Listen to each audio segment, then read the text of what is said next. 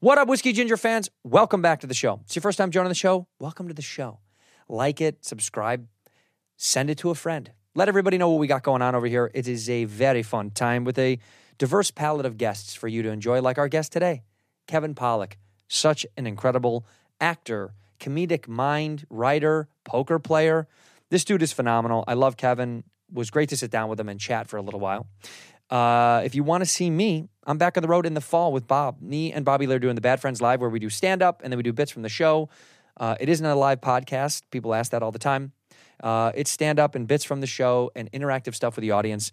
You're going to love it. Go to badfriendspod.com. Badfriendspod.com will be all over the place, including and not limited to Boston, Milwaukee, Chicago, Madison, D.C., we are everywhere. Denver. We're bouncing around, babies. Come see us. Go to badfriendspod.com, badfriendspod.com to get those tickets. Enough rambling from me. Let's go to the episode. In here, we pour whiskey, whiskey, whiskey, whiskey, whiskey.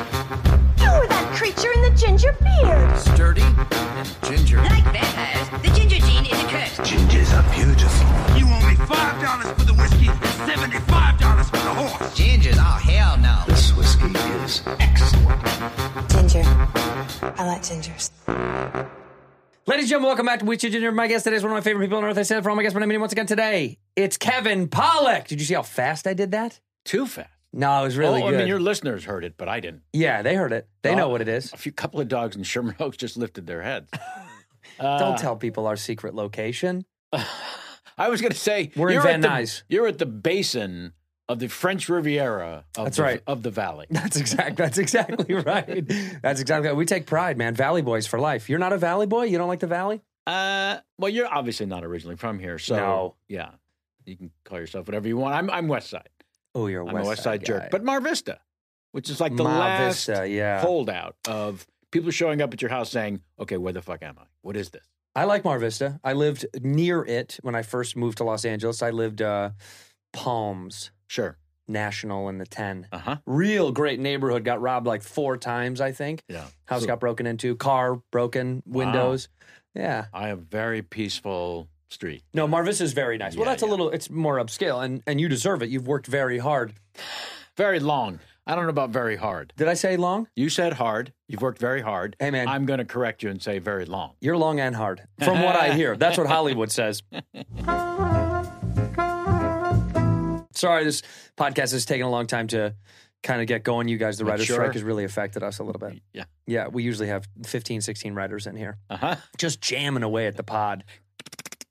I'm supposed to have a meeting. And of course, I called my agent and said, I'm not going to go to a meeting during the writer's strike. Is this a joke? Right. And then he yelled at his assistant, like, why did we not tell him that? I was Wow. like, what is going on? Pay less attention. Yeah, I was like, I'm not going to go. My first. Imagine me driving through the lot, driving right through the middle of everyone picketing. Like, guys, excuse me, I have a meeting I have to go to. Was it a meeting for you as a writer or an actor? It's nondescript. It was just kind of a General meeting. kind of it's A fan. for an actor as an actor. Yeah, Not a writer. a fan at a position of power. But it still feels yucky. Sure. There's something about it. No, you're you like, don't go. I You don't can't go. do that. No, That's no. insane. I mean, I'm about to start 2 films, but only because the scripts are locked. How are you? I'm very good. Okay, good. You're about to start 2 films. Longest amount of time you've gone without working, by the way. When will this drop? I like to hold these for about a year or 2. Uh-huh. Okay. This will drop in a couple weeks. Couple weeks. Yeah. I forgot to ask before we started. I had a very specific reason for asking that question, but it'll be at least 2 weeks, right? Yeah. Okay, good. We can be as long as you want. No. 2 weeks is actually perfect. 2 Okay, weeks good. from this day Okay, wonderful. is perfect. Okay. Which we'll talk about later. Longest I've gone without working. Well, as my better half will tell you, been together 15 years, engaged for probably 8 years, no designs whatsoever from either one of us to get married. We're not procreators. I'll stop talking now. Why did you do the engagement if you're not going to pull Just that to make last my trigger? intentions known I after got like it. a handful of I years. And got also girlfriend felt like old after 5 years. And then immediately my fiance was stupid because everyone immediately wants to know when you're getting married. So that's got to stop. Fiance is very stupid. Yeah. And then it becomes better half. And then, the assumption is that I'm with a man. Why don't you say what the kids say? What do the kids say? Partner. My partner. That's actually the most like, what do they say? The most like... non-binary? Yeah, it's like the most Fluid? non-restrictive term. Sure, Yeah. sure. Like it's partner. It can be whatever it is. It's my partner. Yeah. We, out in public, say wife, husband, just to shut people up with the questions. Because you don't want to deal with it. Nonsense. No. Don't want to have a conversation. Yeah. No. It does drag.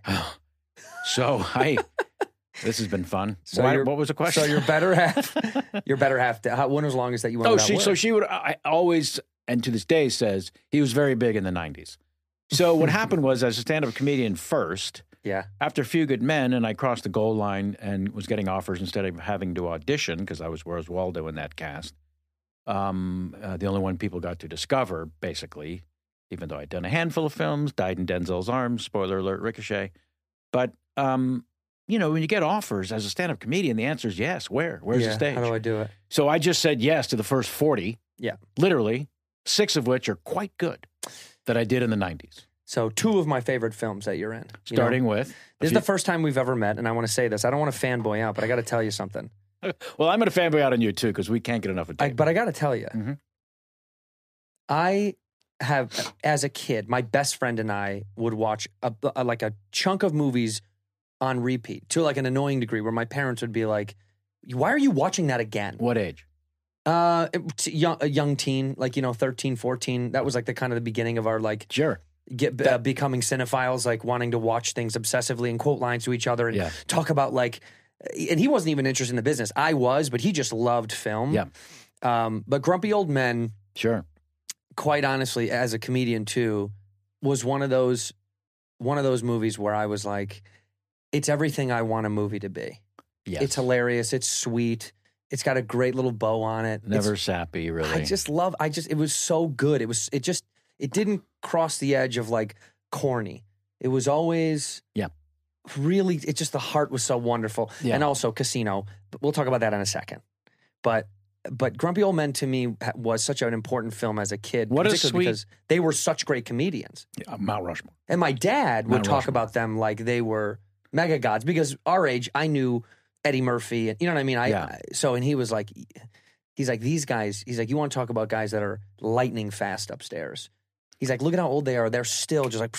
Their timing was unreal. It was bonkers. Also, they lived together while shooting the movie. So we were shooting in Minneapolis, St. Paul. Their reps called ahead to find out where's the best suite for my boy to stay in. Right. They found out that there was the best suite in Minneapolis, St. Paul. Yeah. So the agents are back and forth. Walter and Jack eventually find out about this bickering and say, well, tell us about this room. It turns out there was another master bedroom at the other end of this giant suite. And they said, kick open the door. We'll fucking share because there's a grand piano, there's a bar, there's a kitchen, there's a thing. So the odd couple lived together while we were shooting. What? Exactly. And then they would invite us, a few of us up to every now and then. You'd walk in, Jack's playing the piano, and you just instantly stop in your place and defecate because you can't believe what's happening. Your mind is blown. Also, for me, a wannabe character actor, these two guys had perfect careers. They were character actors first and foremost who got to be movie stars and got to do the most intense drama and the most ridiculous comedy also within the same career, which just doesn't really happen, especially now. So I'm around Mount Rushmore, and they're just lovely and extraordinary. Did they ever fuck with you? Because those guys, I feel like they always... fucked with each other for real, hilariously. And Walter, one of the most intelligent people I will ever meet, loved to shock people with the dirty mouth. Yeah. Instantly canceled, of course, now. But we shot that, the mid-'90s, I guess? So you could kind of say anything. Yeah. But he just loved to shock people. When we did the sequel... Do I get canceled for telling his stories? No. Okay.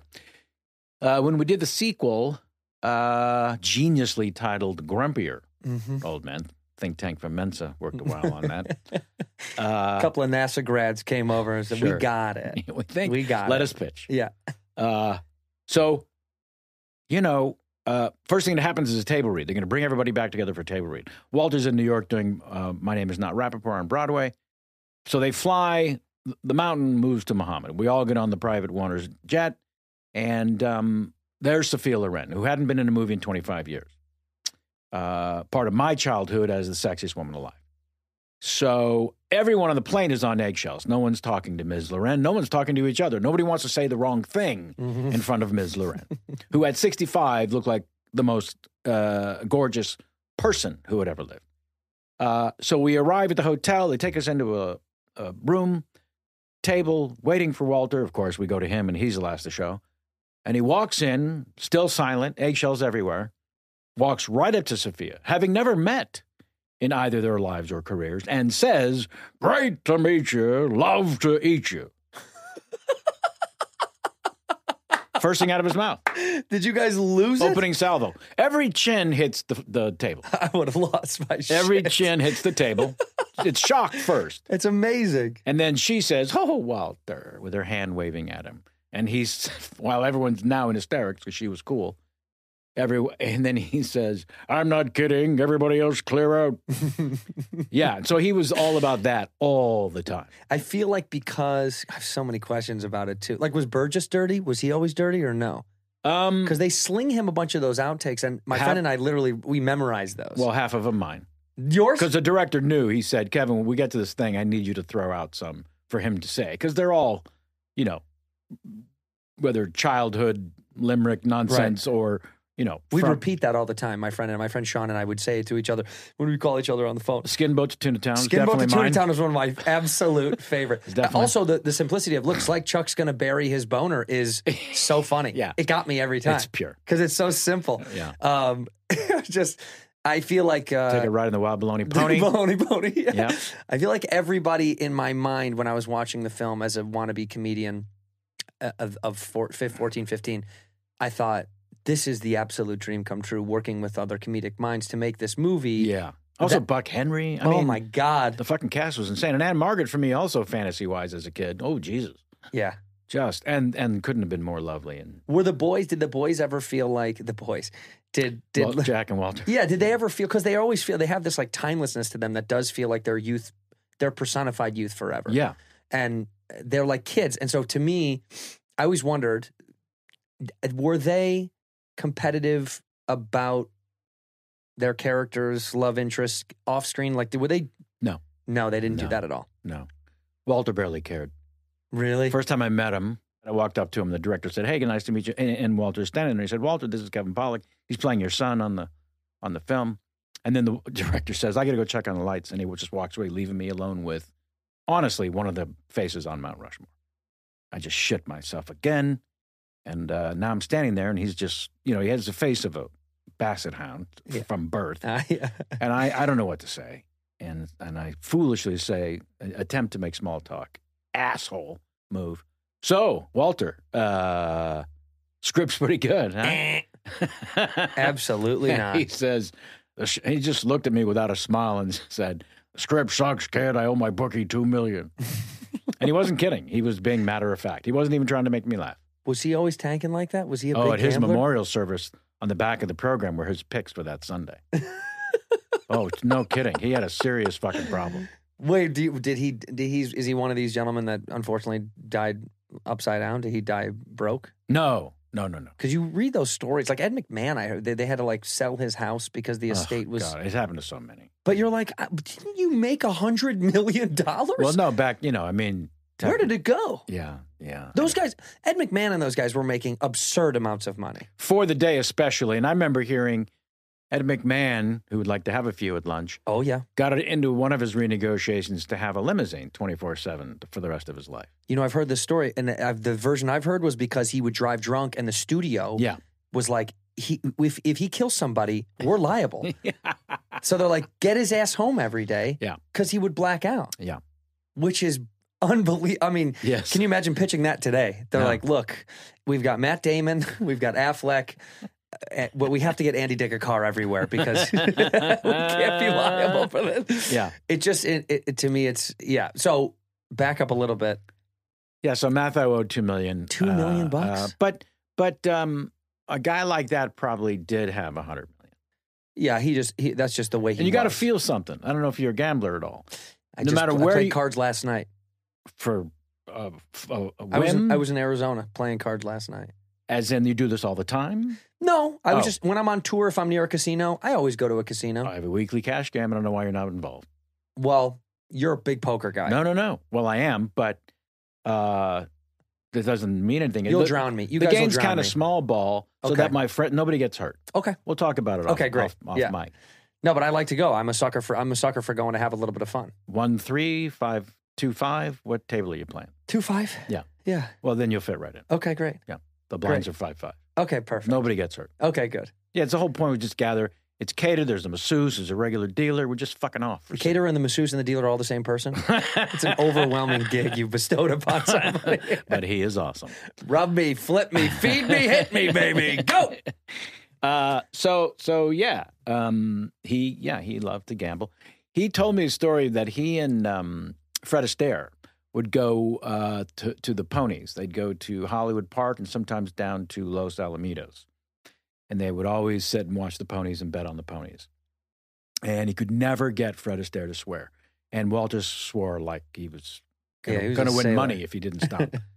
But he just couldn't. And it was like really, really annoyance for him that actually ran deep, that he could never get Fred to swear. Was Fred Astaire really like a hardcore Christian guy or something? No, just super proper. Yeah. As was the day that he came from. You know, Sure. Those movies, those guys with the middle Atlantic accent were pretty buttoned down. They dare not say anything they shouldn't say. That's right, exactly.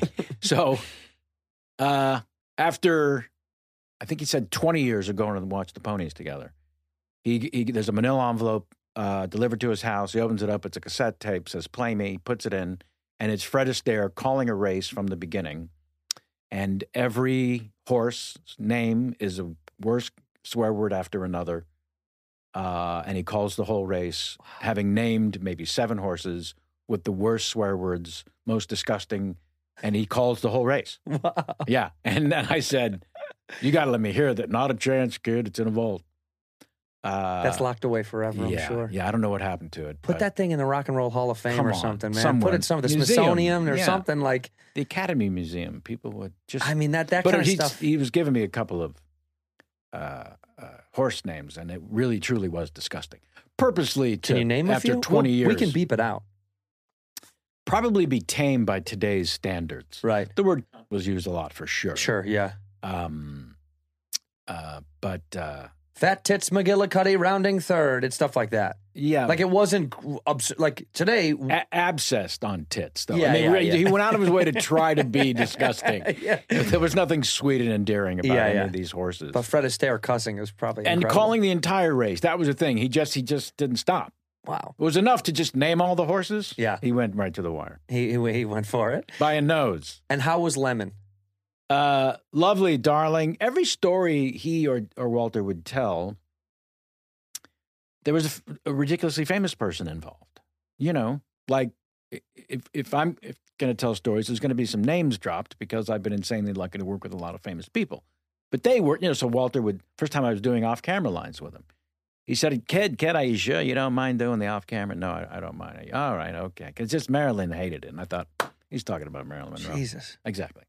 And again, not trying to impress anybody. No, that's how he's speaking. That's his memory. That's the world he knows. Yeah. Right. Yeah. He's not gonna pretend to be like, oh, just a couple of local theater guys that no. Yeah. Yes. No, that's not who he's working with. Yeah. Yes. He has that ability, by the way, that I always loved about comedic actors. You do it extremely well too. And I hate to group you in because I don't want to compliment you more than twice. I did say I would stop at some point. But to take your face and do a turn from it's almost like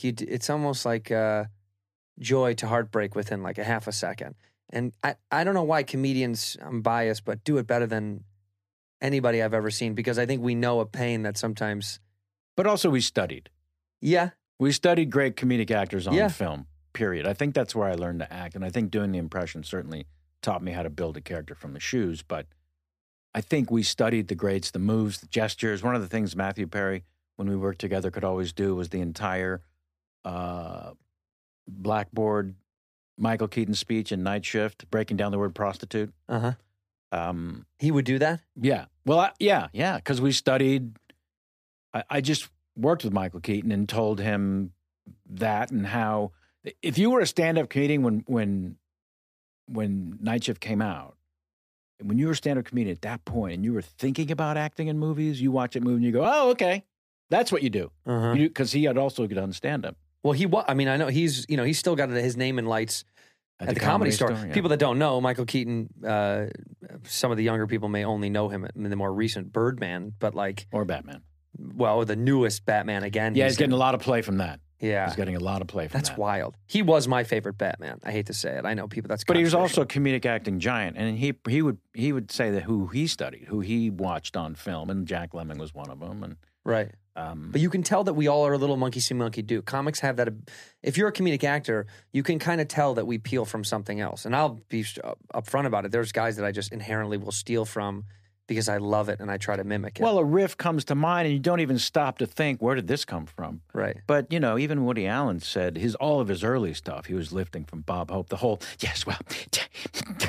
complete lift from Bob Hope. Right. Just, I'm taking this now. But you also studied so much, like a friend of mine said, his Alan Arkin is just stunning. Yeah, well, Alan Arkin and Peter Falk together did The In-Laws, which is, for my money, the funniest comedy of all time. But you studied a lot.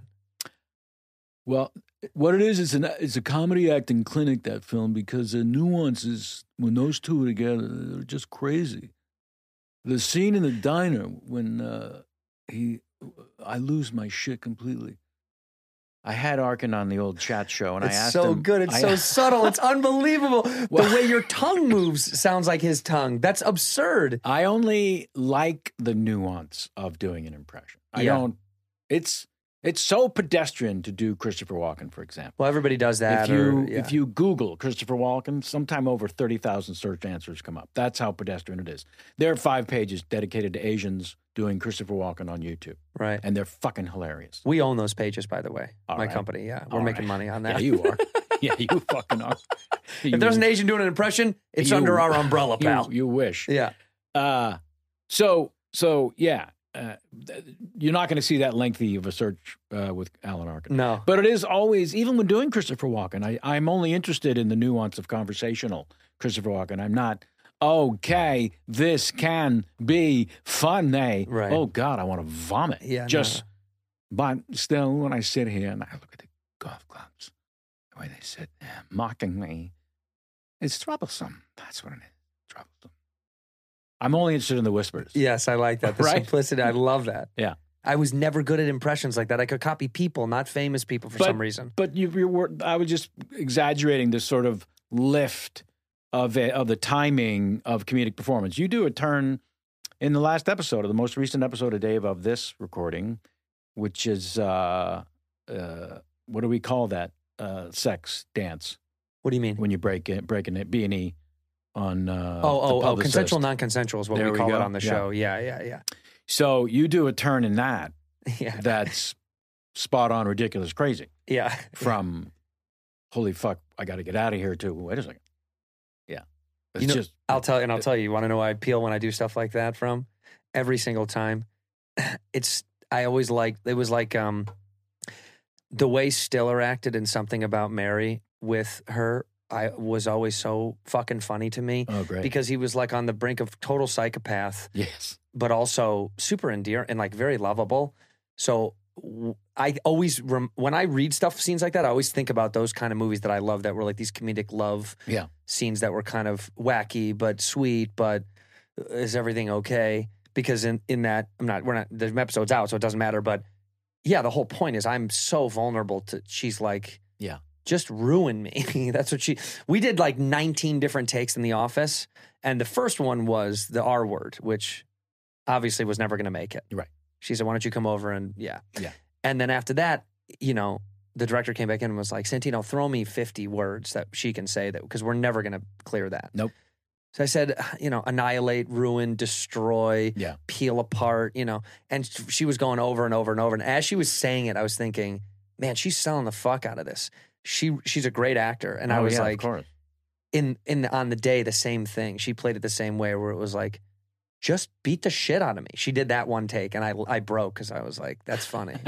Yes. That a girl is like, fucking throw me through a table. And Yeah, you're like, yeah. no, I'm not. Yeah. But those kind of turns, I definitely steal it. I peel it from something else. Because like you, I've said it maybe a few times, I've never taken a class. Yeah, I'm not proud of it. It just Me happens neither, to be actually. a I'm fact. embarrassed. Yeah. It's funny. That's why I don't talk about it much because Yeah. I signed up for one and no shit. I went and people were loading in, like they were waiting outside. And I was so intimidated looking at the humans loading in for no other reason than I just was vulnerable. And I fucking turned around and went right home. Well, if I'm completely honest, I would add a fear of rejection to my reasons for not wanting to take a class. Yeah, I didn't want to look stupid in I front didn't of want to be these found other out. people. Yeah. Right, and I didn't want to hear some kid be like, oh, I was at Steppenwolf and blah, blah, blah, blah. And it's like, I went Yeah. to Arizona State. I was a fucking bum. Wow. Yeah, I was a bum. Yeah. I was a bum that loved comedy that just had enough nickels to make it out here. So I was like, Sure. I don't belong in this. These Yeah. guys are real theater people to me. I remember the Improv was my room, not the Comedy Store, but Well, because back then that was the room. yeah, they ebb and flow. No, but then that was the hottest place in the world. 83? I feel like in the 80s, Yeah. the Improv was it. Evening Yeah. at the Improv, like what Bud put together. Just, Well, I came out of San Francisco stand-up in the late 70s, early 80s, and every big time who came through that I opened up for said, you're wonderful. When you come to L.A., I'll help you get stage time with Bud at the Improv. And they did, and I Did you have a relationship with Robin or no? Oh, yeah. Because he was a San Francisco No, guy. we're very tight, and he was in one of my HBO specials in a really funny way, and we were good friends. Yeah. So coming from San Francisco, with the dream of being an actor, but no wherewithal to actually study. Dana Carvey was someone I came up with out of San Francisco who had come out a year before me. And so he said, you just have to learn to audition, You don't really have to learn how to act. You just have to learn how to kill it That in is the very audition. funny. That's just as big of a function of it. Well, when you're a complete unknown, that's everything. If TV and film is your thing, if theater, then it's a whole other experience. So anyways, this woman saw me at the Improv do stand-up one night and afterwards said, I'm a manager and I think you could be an actor. Do you have any hopes? Yes, I do. Come to my office. Well, let's see what you got. I go to her office. She gives me a scene, sides, go out in the outer office, memorize this as much as you can. Don't worry about getting completely off the page, but okay, great. I look at it. I think I got it. I think I understand it. I'd not been on any auditions yet. This is spanky new. And I come out and I do what I think is all I'm capable of at that point. And I finish and she looks at me and I'm immediately reading into her expression, which is she's going to take me to show business. Yeah. She's going to open up a back door and there's a bunch of people waiting that are going to welcome me with laughter and joy. He's here. Yeah. And through that staring expression, instead of that, she says, well, listen, you're a really good stand-up and acting's not for everyone. So, but, she's just being matter of fact. Hey, let's call her right now. Well, I think. Where are you at now, Marlene? Huh? What CVS are you working at, Marlene? I gave up on that necessity a long time ago. I just kept working. Yeah, that's the best way to pay back those kind of things. It's like, okay. But it was a great eye-opener at a very, very important time that told me, you're nowhere near ready for any of this. You better learn how to audition, as your friend Dana suggested, and that's what happened. It was a valuable lesson. Then I went on hundreds of auditions, by the way, before I got anything. Hundreds. Yeah. No exaggeration. Hundreds. How did you land Casino?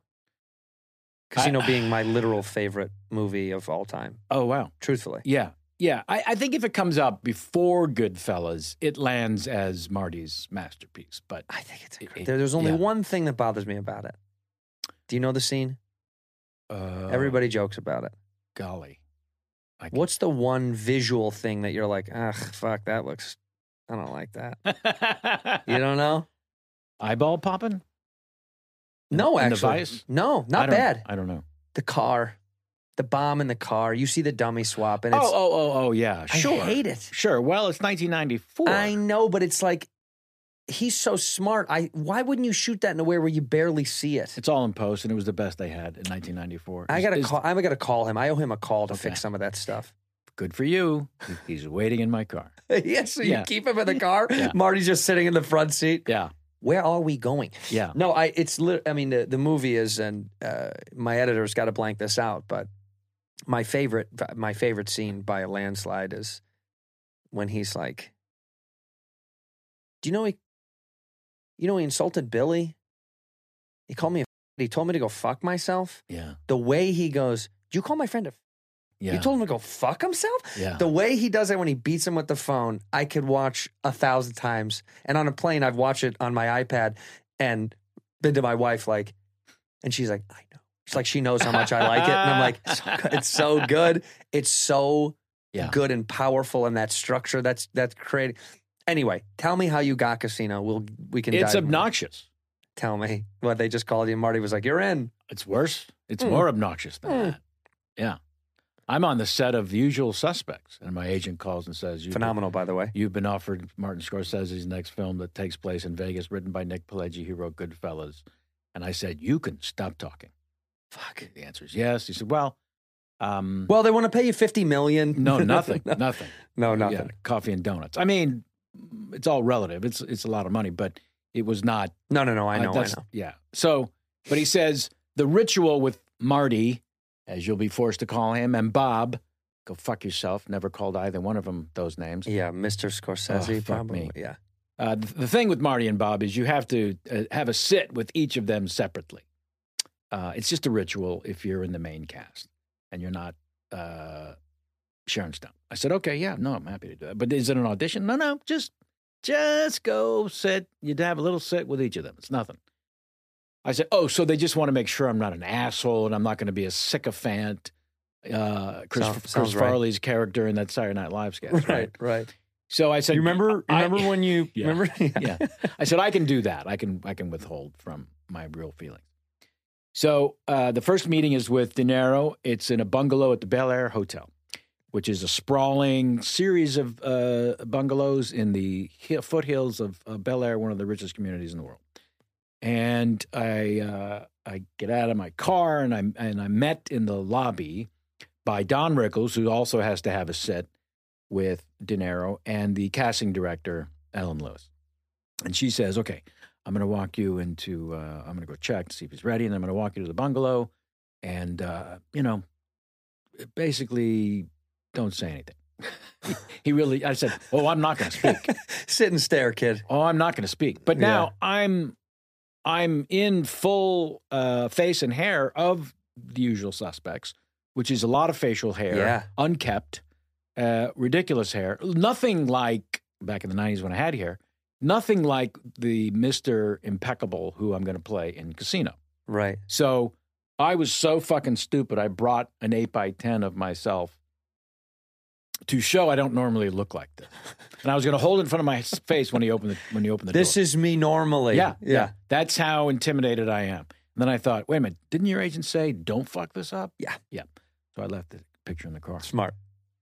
So Ellen says, let me go check. And then I sit with Rickles, and Rickles tells me that, by the way, the most enjoyable part of the whole experience by a million miles was Don. Is hanging out with Rickles. Yeah. The two Jew comics on the set just, oh, fuck. He's the hero for me. Yeah. And he tells me during this sit that he knows he owns De Niro. What do you mean? No, he tells me. When De Niro grew up, he was part of the doo-wop group, peer group on the street corners of New York. And it was a put-down group or a doo-wop group. Sorry, he was in the put-down group. Demir De Niro was in the put-down group. Your mother this, your mother that. I think they called it running the numbers, a couple of different names for it. But to those guys in that corner, that peer group, Rickles was in fact God. Yeah. And Rickles tells me he knows this about De Niro, that he worships him. And Rickles says, you are not going to believe how I'm going to demolish this guy on the set.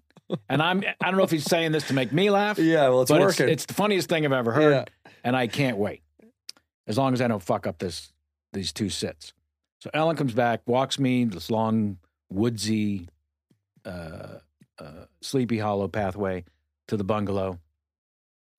And I guess Bob was in between films and had been for quite a while. Yeah. Because the door opens, and I'm looking at Mr. Burns from the Howard Hughes episode.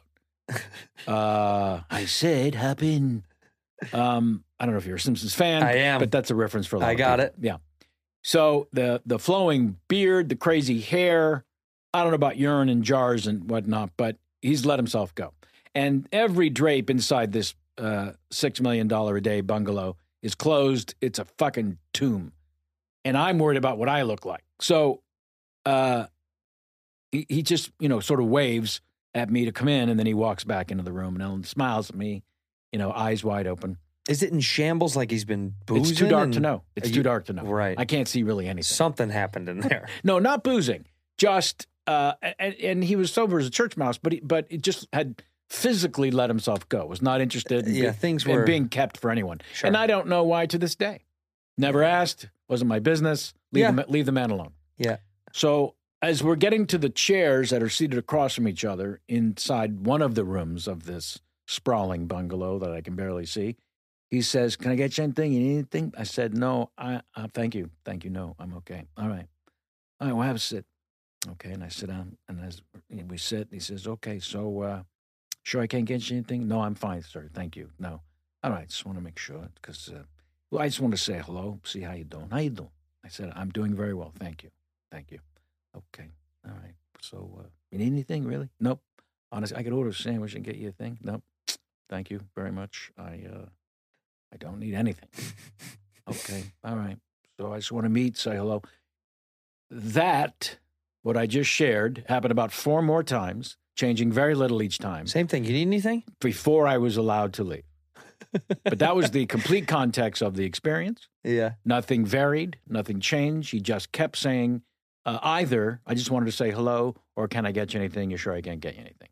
That was it, with pauses in between, long pauses, where I did not feel the dead air. No, you let it sit. I was not there to speak. Do you imagine that was a tactic by De Niro to see if you would... I was convinced at the time. I still have no idea because I never asked him about it later. My gut says yes. Yeah, my gut at the time was 100%, don't fill any of this in. Because he's testing you to see... He's giving me every opportunity to be an asshole. Yeah. And also... to try to be funny, to try to entertain him. Right. Maybe he heard I did impressions. I'm going to mock him. He's waiting for I think he wants to feel you as Mm-hmm. a guy to go, okay, look, I'm going to be this big dick guy in this movie. Yeah. This guy's going to be this guy I puppet around rudely. Right. How does this act and how does he feel when I talk to him like a regular guy, but I let him sit with things? I think he wanted to check to see if you were going to, get vulnerable or get moody or, kind of jump the gun a little bit. Yeah, I mean, I wondered during and ever since, coming up on 30 years, could I have said a little bit more? No, I don't think you should have. I think it worked great. Not even to be charming, but just to be a person. Sure. Because I do look back on my part of the experience. What he was looking at was not terribly impressive. Other than, okay, this guy's just minding his P's and Q's. And he's not taking any chances, and I have to respect that. I think he probably liked you for it. Well, I think we'd have a different movie if you went in that room and said some dumb shit. Well, you'd have been somebody else. Yeah. Sure. So then I left, and she said, "How'd it go?" I said, "I have no idea." And I meant it. She said, he basically said, "Have a seat. Can I get you anything?" And I just wanted to say hello 6 times. And I said, "Yeah." She said, "That's pretty much it." I said, "Great." She's like, she "You said, hit a "Did home you run." say anything each time?" I said, "No, I didn't." I responded politely, "I'm fine." And she said, "Perfect. Let's go." Perfect. And we went back to the lobby. I said goodbye to Don. He said, "What can you tell me? Anything happened?" I said, "Just be yourself, Don. No one's going to tell you what to do in any room." Right. And I have no idea to this day what he did in his sit down. But I can again, only imagine. De Niro worshipped him, so he could have done anything. "You want to open a window, Bob?" Yeah. Yeah. How about a drape? Air it out in here. Yeah. Oh, I would give anything for that recording. Oh, my God. Yeah. Because he would go after De Niro on set in front of everyone. Right. So I filming. feel like I've heard this before, that Yeah. he was shitting on people all the time anyway, but especially on Casino because, quite Well- frankly, I don't think people know. He didn't care. He didn't give a shit about them. Also, he knows this guy that worshipped him Right. as a kid, and he wants to enjoy that. His experience is going to be most enjoyed by giving shit to this arguably greatest actor of his generation and having him weep in tears with laughter. Mhm. That's Don's version of it was fun. I had a good time. That's the win. And that's what happened. I heard a Pesci, rumor on that, the other hand, not so much. why? Did not enjoy it. Did not enjoy the ribbing. Oh, didn't want Did Rickles not to have talk a sense shit. of humor about it at all.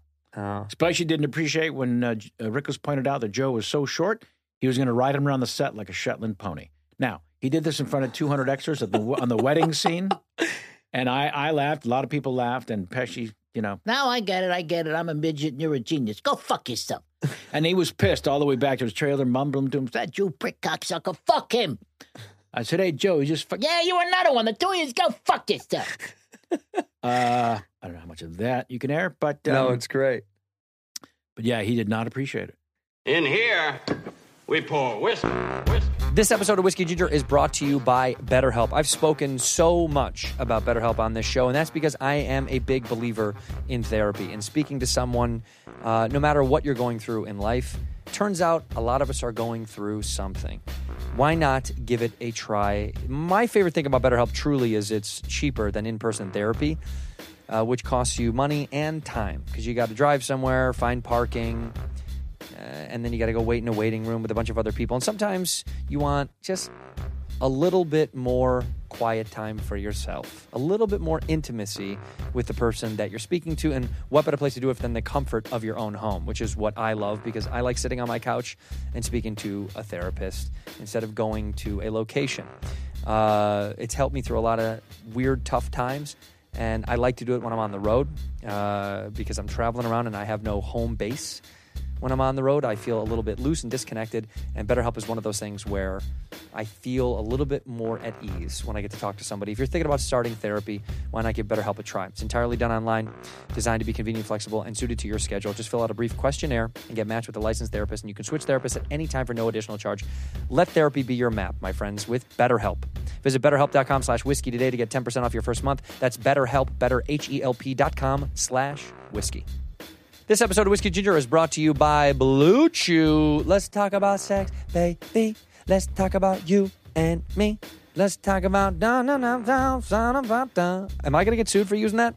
Guys, remember the days when you were always ready to go? You were ready to rev. The engine was always warm. Well, now it's a little bit tougher to turn that thing over, all right? Now you can increase your performance and get that extra confidence in bed. BlueChew.com has got it for you. It's a unique online service that delivers the same active ingredients as Viagra, Cialis, and Levitra, but in chewable tablets and at a fraction of the cost. A lot of people have heard about Blue Chew. You know what it does. Gets a little bit more blood flow to the boys downstairs in the basement. Huh? They're a little dormant sometimes. You got to wake them up, shake them up. Process is simple, by the way. Sign up at BlueChew.com. Consult with one of their licensed medical providers. And once you're approved, you'll receive your prescription within days. It's all done online, man. You don't got to go anywhere. No visits to the doctor's office, no awkward conversations, no waiting in line at a pharmacy. So many men suffer from this problem. It's not a big deal. You want a little bit more juice for the boost, my friends. It definitely works. I know it myself. I've tried it. Boy, oh boy. Gets the old red rocket running hot and heavy. You got to give it a try. Blue Chew wants to help you have better sex. Discover all your options at BlueChew.com. Chew it and do it, my friends. We've got a special deal for our listeners. Try Blue Chew free when you use our promo code WHISKEY at checkout. Just pay $5 for shipping. That ain't nothing, man. You paid more than that for coffee. That's BlueChew.com. Promo code is whiskey. BlueChew.com. Promo code whiskey to receive your first month for free. Visit BlueChew.com for more details and important safety information. And I want to thank Blue Chew for sponsoring the podcast. Ginger. I like gingers.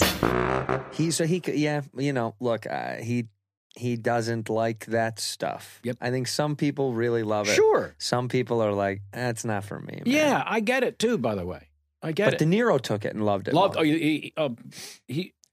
I'm telling you, Rickles in the middle of a take. The two of them, casino floor. Rickles standing next to him, basically doing nothing.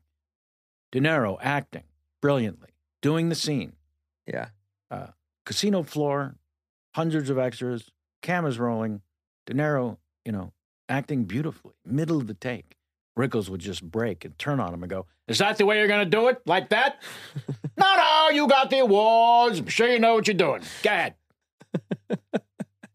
I mean, And De Niro liked it. his shoulders went up and he. Yeah. He wept with tears of laughter every single time. God, I love to hear it. And Rickles just went after him every day. Yeah. So the other sit was with Marty to finish the story. Mr. Scorsese, of yeah. the two sits. Yes. And it was the photo opposite. I didn't have any opportunity to speak. It was in his trailer on the set of a commercial or something he was shooting. And he talked for 90 minutes and I listened and it was joyous. Wonderful. He was given a lecture about the history of Las Vegas and film, and I could not believe he wasn't going to stop till he decided our time was up. And it was just exceptional. I mean, I couldn't even remember 9/10 of it. It was just rat-a-tat-tat, nonstop, no breathers, everything. And Nick was writing the book first, and I said, what the fuck are you doing? Put the book down, you write the screenplay. And the book eventually came out. I think it's called The Enforcer. Highly recommend. Yeah. About Spalazzo, Nicky. And, but yeah, so that was extraordinary. And then again, I didn't speak because Marty wasn't interested. And then, yeah. That was that. What about Sharon Stone? Did you have any relationship with her? She was lovely. I don't think I knew her beforehand. Do you know the famous poker game in town, Norby Walters, the horrible 1-2 game? No. So he would gather the most eclectic, famous show business people, Don Adams, a ridiculous list of. And so one night at one of those, Sharon Stone dealt me in 7 stud a royal flush. And Norby Walters, an old-time manager who represented Bobby Darin, stops the games, arms up in the air, and yells, "That's it, stop the game." He takes a photo of the hand, puts it on the wall. It only happened 3 times in the many decade history of the thing. She dealt it to you? Yeah. Wow. This will be fun for you. Don Adams was about, I don't know about you, but for me in my youth, Get Smart was Get Smart was great. Pretty much it. Yeah. It's Mel Brooks, it's Buck Henry, it's the geniuses behind it. And Don Adams started as a stand-up. And so he's about an hour late to this game. And I'm telling you, it's Sid Caesar and it's Charles Durning and it's just a ridiculous fucking gathering. And he's walking in. It must have been 6 months before his death because he's walking in so slow, you just want to call for an ambulance. It's going to take him 15 minutes to get to the table from the Wheel door. him in. Yep. But he's walking on his own. And Sharon Stone, who's sitting next to me, we had already done Casino, reaches under and pinches my arm and says, "You don't understand. My production company name is Chaos. I've worshipped this man from the moment I saw him." He finally sits down. He speaks almost never. It's dealer's choice, so the deal rotates around. And it's just kibitzing. It's nonstop kibitzing, storytelling. Yeah. And at the end, maybe 2 more hours, Eric Roberts announces, "I got an early flight to JFK. I gotta go. So sorry, everybody." And he goes on the back of the seats and kisses everybody in the forehead and walks out. About 20 minutes later, it's time for Don Adams to deal. And he stands up, which takes a minute, and he deals slower than anyone ever has while standing. And halfway around this dealing, he says in total silence, "Is it just me, or is Eric actually better looking than his sister?" And I'm thinking, are you fucking kidding me? How long? You sat on that for 2 hours. 2 hours. And what a deep dive stand-up comedian, pure of heart way of saying, man, that guy's good looking. Yeah, he's so hot. Yeah. That's the way. Yeah, it's the most stand-up comedian's brain, in terms of joke design. I'm going to get these fuckers. I'm going to make a joke about, I think Eric Roberts is funny. How should I? You know what I mean? Took 2 hours to craft it, stood up, and just laid everybody out. Level the room. And also, again, he hadn't spoken, so nobody saw that coming. Right. Do you still touch stand-up or no? Is it something that... Yeah, I did a gig last week in the Philadelphia area. Do you love it as much as you always did or no? Yes. Yeah, I did because you took time away. Yeah, I did a documentary, which I would recommend. You should have been in it, clearly. We just didn't know each other. That's okay. It's called Misery Loves Comedy. Yeah. The premise being, do you have to be miserable to be funny? Where it's a Talking Heads documentary, but it's 60 annoyingly famous funny people talking about making people laugh and what that means. And all the chapters of, Bombs Away, Who's Your Daddy and or Mommy, all the things that a comic goes through. Right. And all the aspects of what that means and how, and one of the things, the reason I brought it up actually is it comes through that all of our most comfortable place in the world is on stage doing stand-up because many reasons, but I think one of the main reasons is it's the only place in our lives where we have control. Even when it seems like there isn't control, we have control. If you know what you're doing, you've been at it a while, you are completely and utterly at the reins of this ride. The audience is going to dictate tempo, and your energy flow maybe comes from them.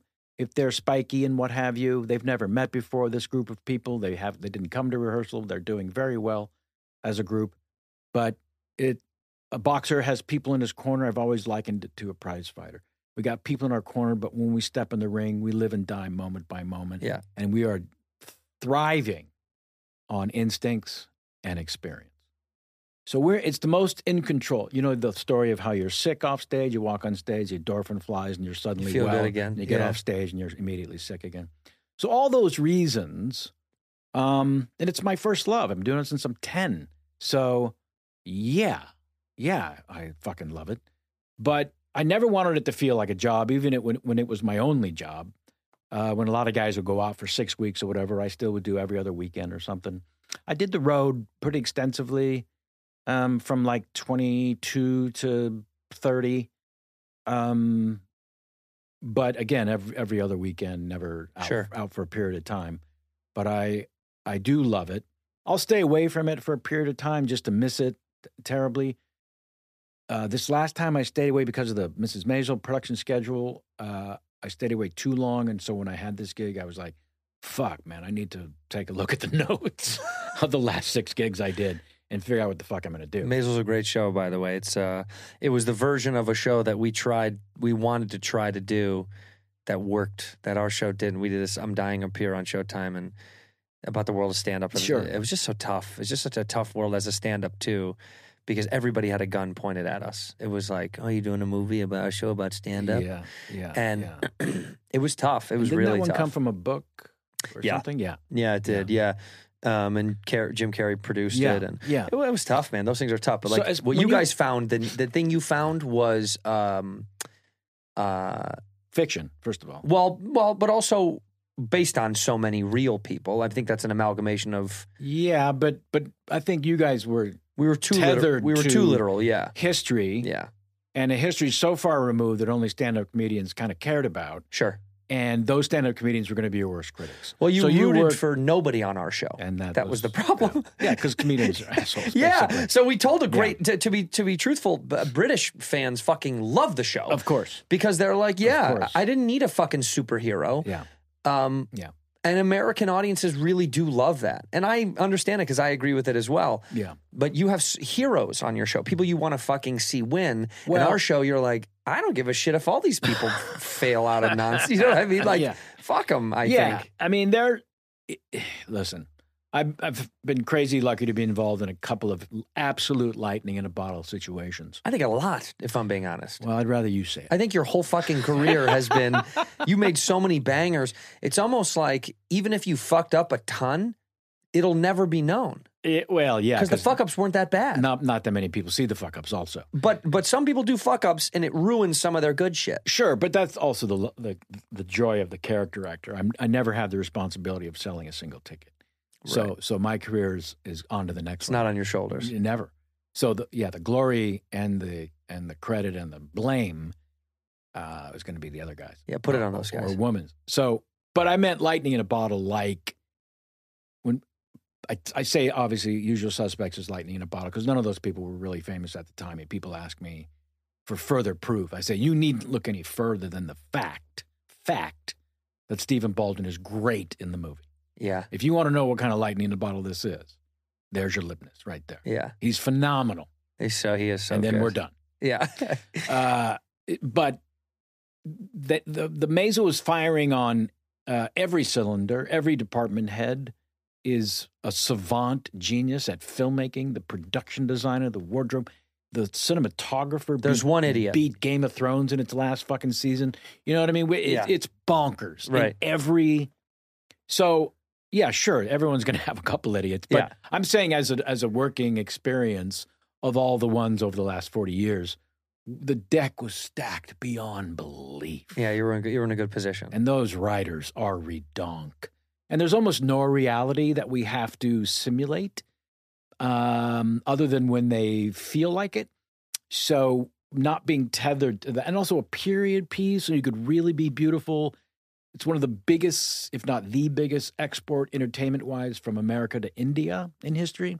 And I think it's the Bollywood connection because of the dancing and the singing and the colors and the palette and the thing and the family. Right. It's this worldwide, ridiculous, fucking zeitgeist, bonkersville kind of thing. So it's beyond explanation, quite frankly. Yeah. You know, I wasn't in the pilot. I started episode 2 after the fucking thing had been picked up to 2 seasons after pilot, which had happened once. And I remember talking to Tony Shalhoub day one, who I'd never met, believe it or not, because you either hire him or me. Can't get 2 Shalhoubs, no, man. You're not getting 2 Shalhoubs. And I asked him, you know, because we're shooting the first season. No one had seen anything but the pilot. And I said, you know, what do you think? And he goes, I think most of the Jews on the Upper West Side will like the show. Not even all of them. Yeah.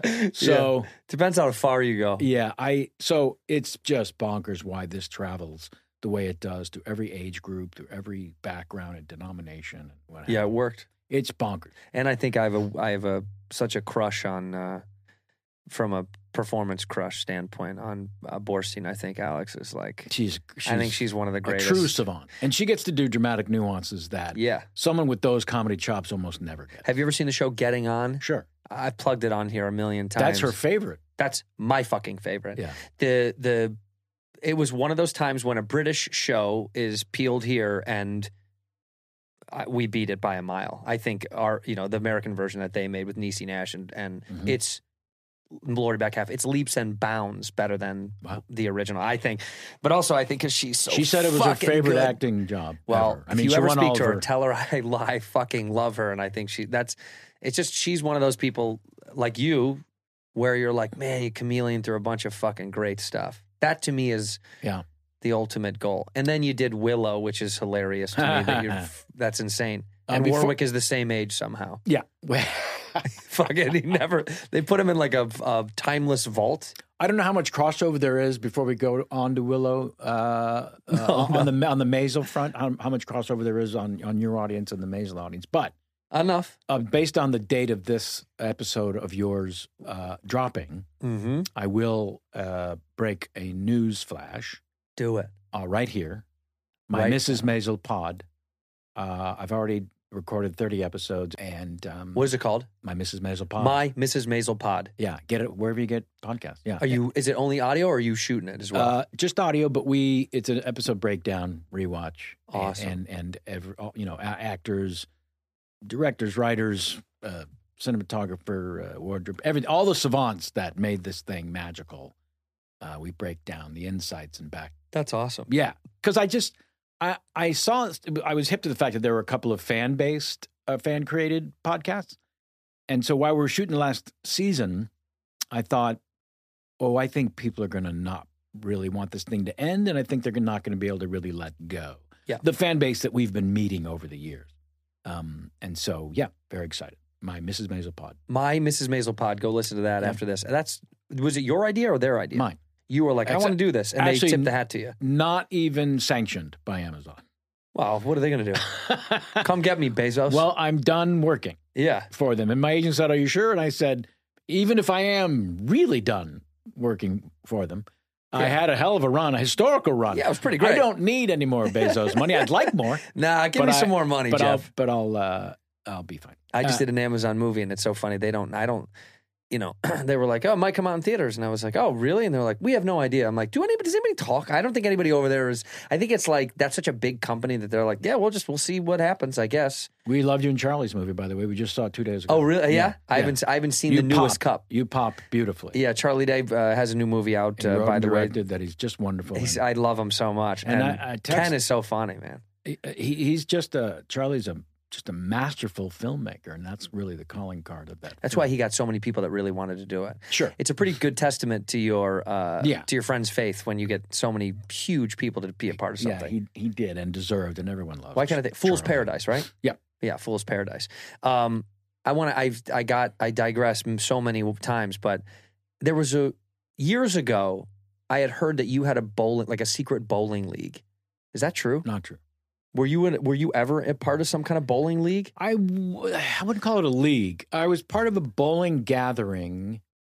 I'm not a great bowler. Somebody said it was a secret cabal where you guys sacrificed children. Well, that part's true. I'm sorry. I thought you wanted to know about the bowling. That's pre-party.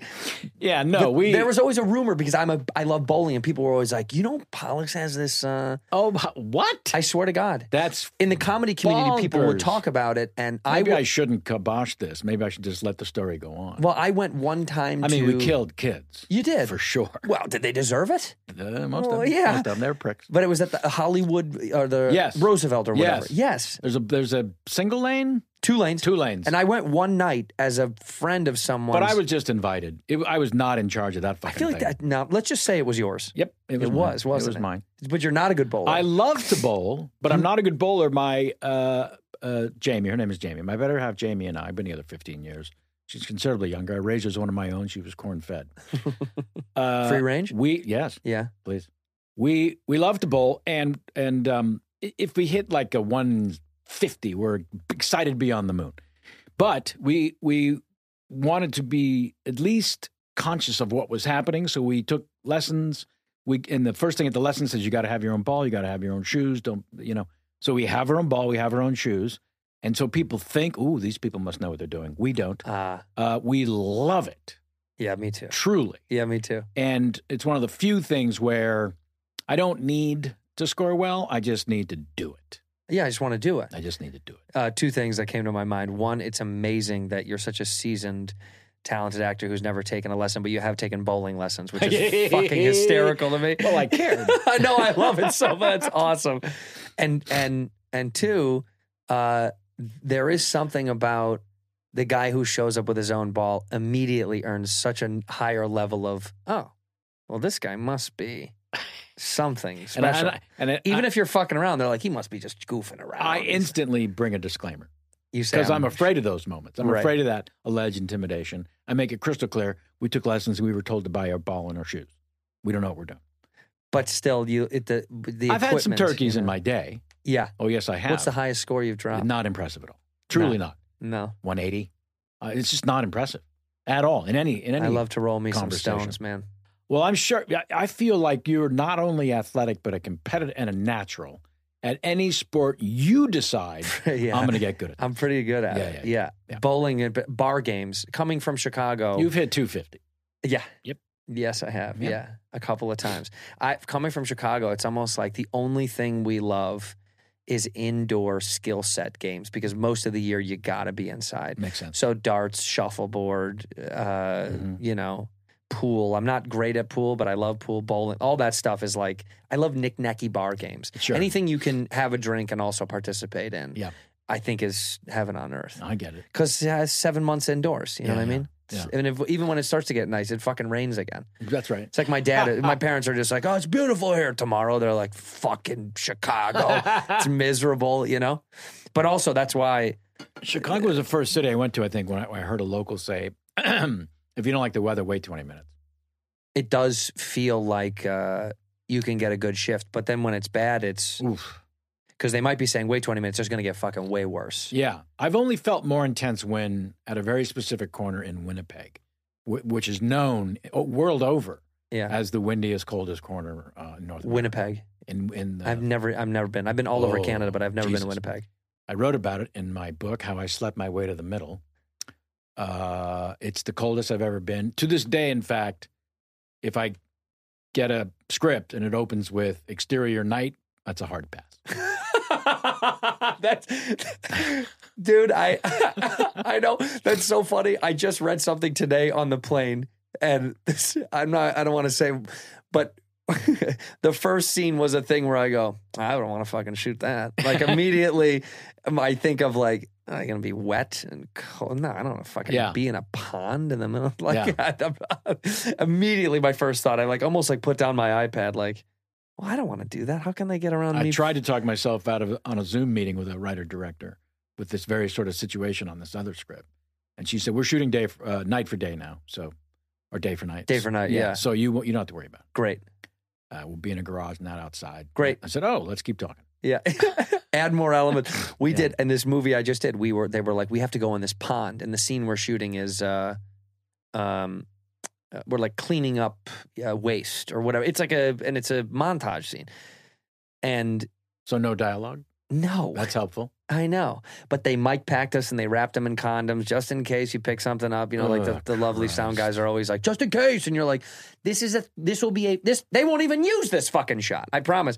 So, of course, we get in there and I turned to one of the actors and I was like, do you think anybody like tested this pond water to make sure like we should be in this? And they were like, yeah, did anybody make sure like this is okay? Were you in for us to Hoboken? be Where in the this? fuck were you? That you were We worried were in about Australia, down in Australia. Oh. Yeah, we were down in Well, Australia. there were creatures in that water that could have killed you. That's in what I 9 meant. I was like, seconds. did anybody test to make sure this is like a safe place for us to be? And I wasn't worried about like, I was like, is this okay? And then of course, one of the guys was like, nah, mate, you're fine. Yeah, I was like, who's that guy? yeah. And they were like, I think he's one of the, Dundee's grandchild. yeah, I think he's one of the managers of the property. I was like, oh yeah, sure. Okay. He's selling tours. Great. Yeah. Yeah. The guy who we paid to be here. Yeah. I'm pretty sure he's going to be like, nah, everything's all right. My first movie where I felt I was being invited into the actual world of acting is Barry Levinson's Jew saga called Avalon. And it's actually called Barry Levinson's Jew Saga Avalon. on the one sheet. Yeah. Yeah. And so I found out working on it that Barry's one of the funniest people ever and started as a stand-up comedian. Him and Craig T. Nelson were a comedy team. Craig T. Nelson did stand up? They were a comedy team in the 60s coffee houses. Holy shit. And he told me the funniest fucking bit they did and remind me to come back to the moment when I'm Barry Levinson is one of the funniest people. Yeah. And his take on Australia. Okay. And so he and Craig T. Nelson in the 60s coffee houses where, you know, it's a lot of acoustic duos and a comedian here and there, beat poet, like in The Gaslight in Marvelous Mrs. Maisel. Yeah. And so Craig T. and Barry were just so off-put by these self-involved, self-loving acoustic guitar acts that just drove them fucking crazy, the self-important bullshit. And their lyrics were garbage. So they said, let's go out as a acoustic guitar act. No one knows who we are. Right. We'll just now, ladies and gentlemen, here's Barry and Craig. And we went out and we had acoustic guitars. Very sincere. Hi, folks. Nice to be here. We'd like to play a new song for you. It's called Tonight I Love You. Hope you enjoy. And they look at each other and they tune up. Ding, ding, ding, ding, ding, ding, ding, ding, ding. And they both address the mics. And they open their mouths. And then they stop and look back at each other. Ding, ding, ding, ding, ding, ding, ding, ding. And they tune up for 9 minutes.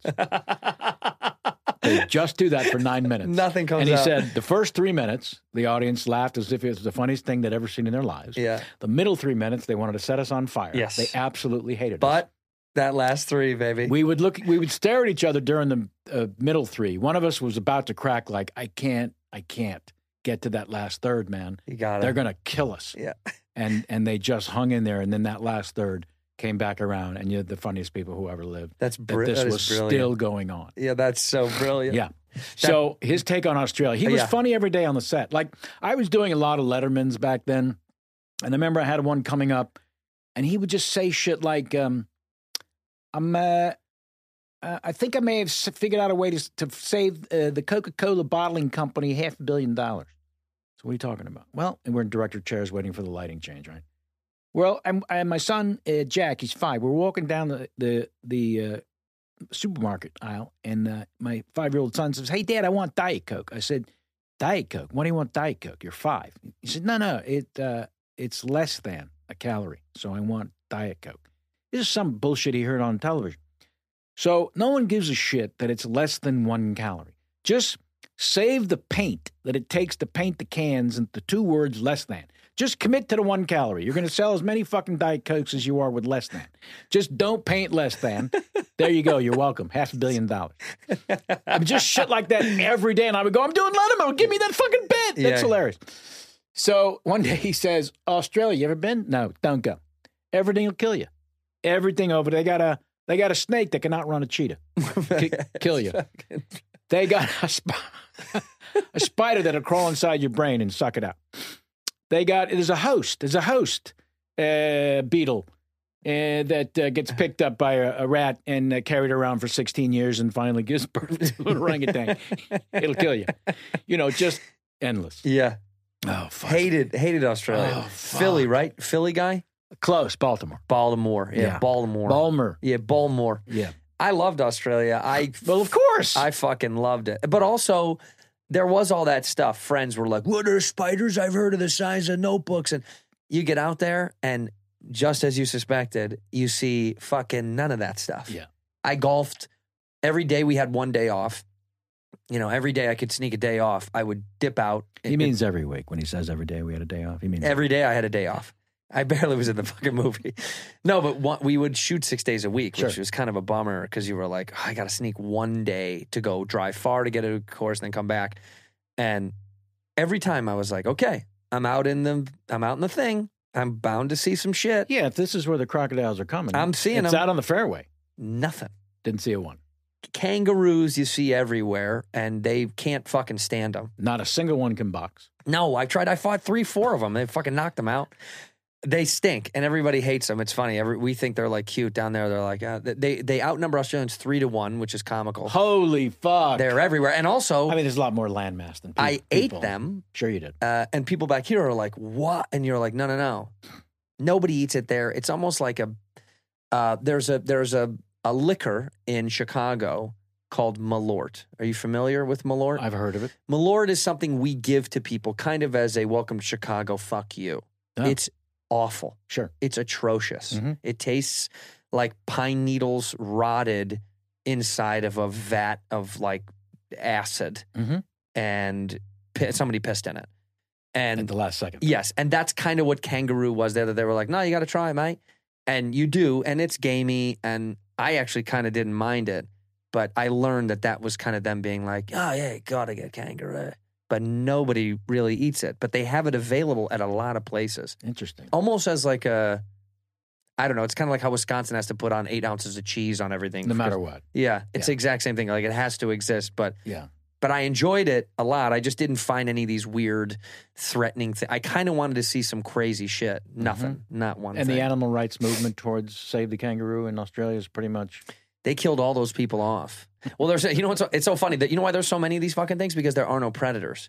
That's why the dodo bird lasted another 1,000 years. It should have died like 10,000 years ago. There's nothing there to kill these things. Except for us. And multiple times people have brought animals in to kill things, and then they get rid of those. Yeah.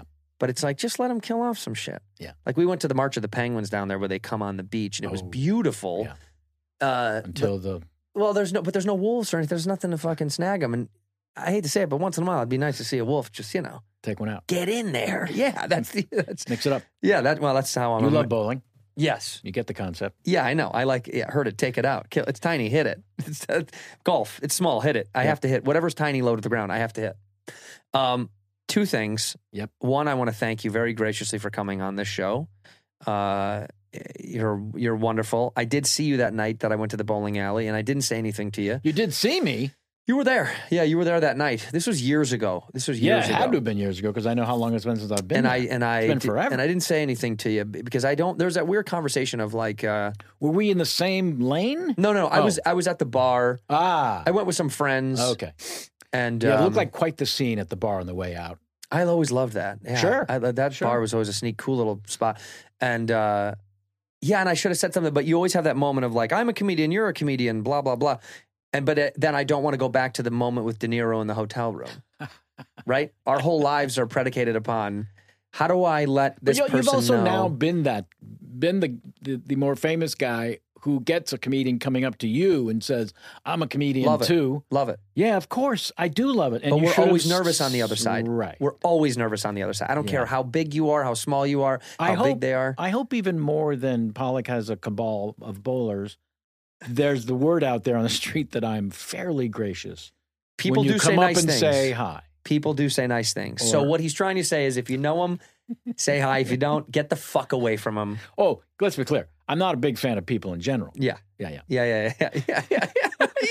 But if you have a connective tissue, like Seinfeld's always like, I can meet a comedian around the world and I'll talk to them if they were, couldn't speak English. We'd sit and just stare at each other for a while. Yeah. But I thank you. I hope the cabal picks back up at some point. We'll have to get back out there and start rolling stones. Please listen to My Mrs. Maisel pod. My Mrs. Maisel pod right now. Go download it right now. My Mrs. Maisel pod. It's on the Instagram. It's wherever you everywhere find you these get a podcast. things. You kids know where to get it. We end the episode the same way. You look into that camera right there. Hello. And you say one word or one phrase. Usually, it used to be a word years ago, and then people were like, I don't know one word. So one phrase, if you'd like to end the episode, could be a joke, could be just a little phrase, could be a tip. This is going to be embedded in the Smithsonian in history forever at some point. All the one word or one phrases of Whiskey Ginger podcast. Whenever you're ready, into that camera. Okay, so Alan Arkin's son, Tony Arkin, and his father, Alan, play a game called One Word Impressions, where you do an impression of someone using only one word, and it can't be a word that person's famous for saying. That's cheating. Mm-hmm. And then you realize the trick really is to find a multisyllabic word to give you more time to get the impression across. Yes. So because he's so popular these days, I'll go out as Woody Allen. Yeah. Carburetor. In here, we pour whisk, whisk, whisk, whisk, whisk. You were that creature in the ginger beard. Sturdy and ginger. Like vampires, the ginger gene is a curse. Gingers are beautiful. You owe me $5 for the whiskey and $75 for the horse. Gingers? Oh, hell no. This whiskey is excellent. Ginger. I like gingers.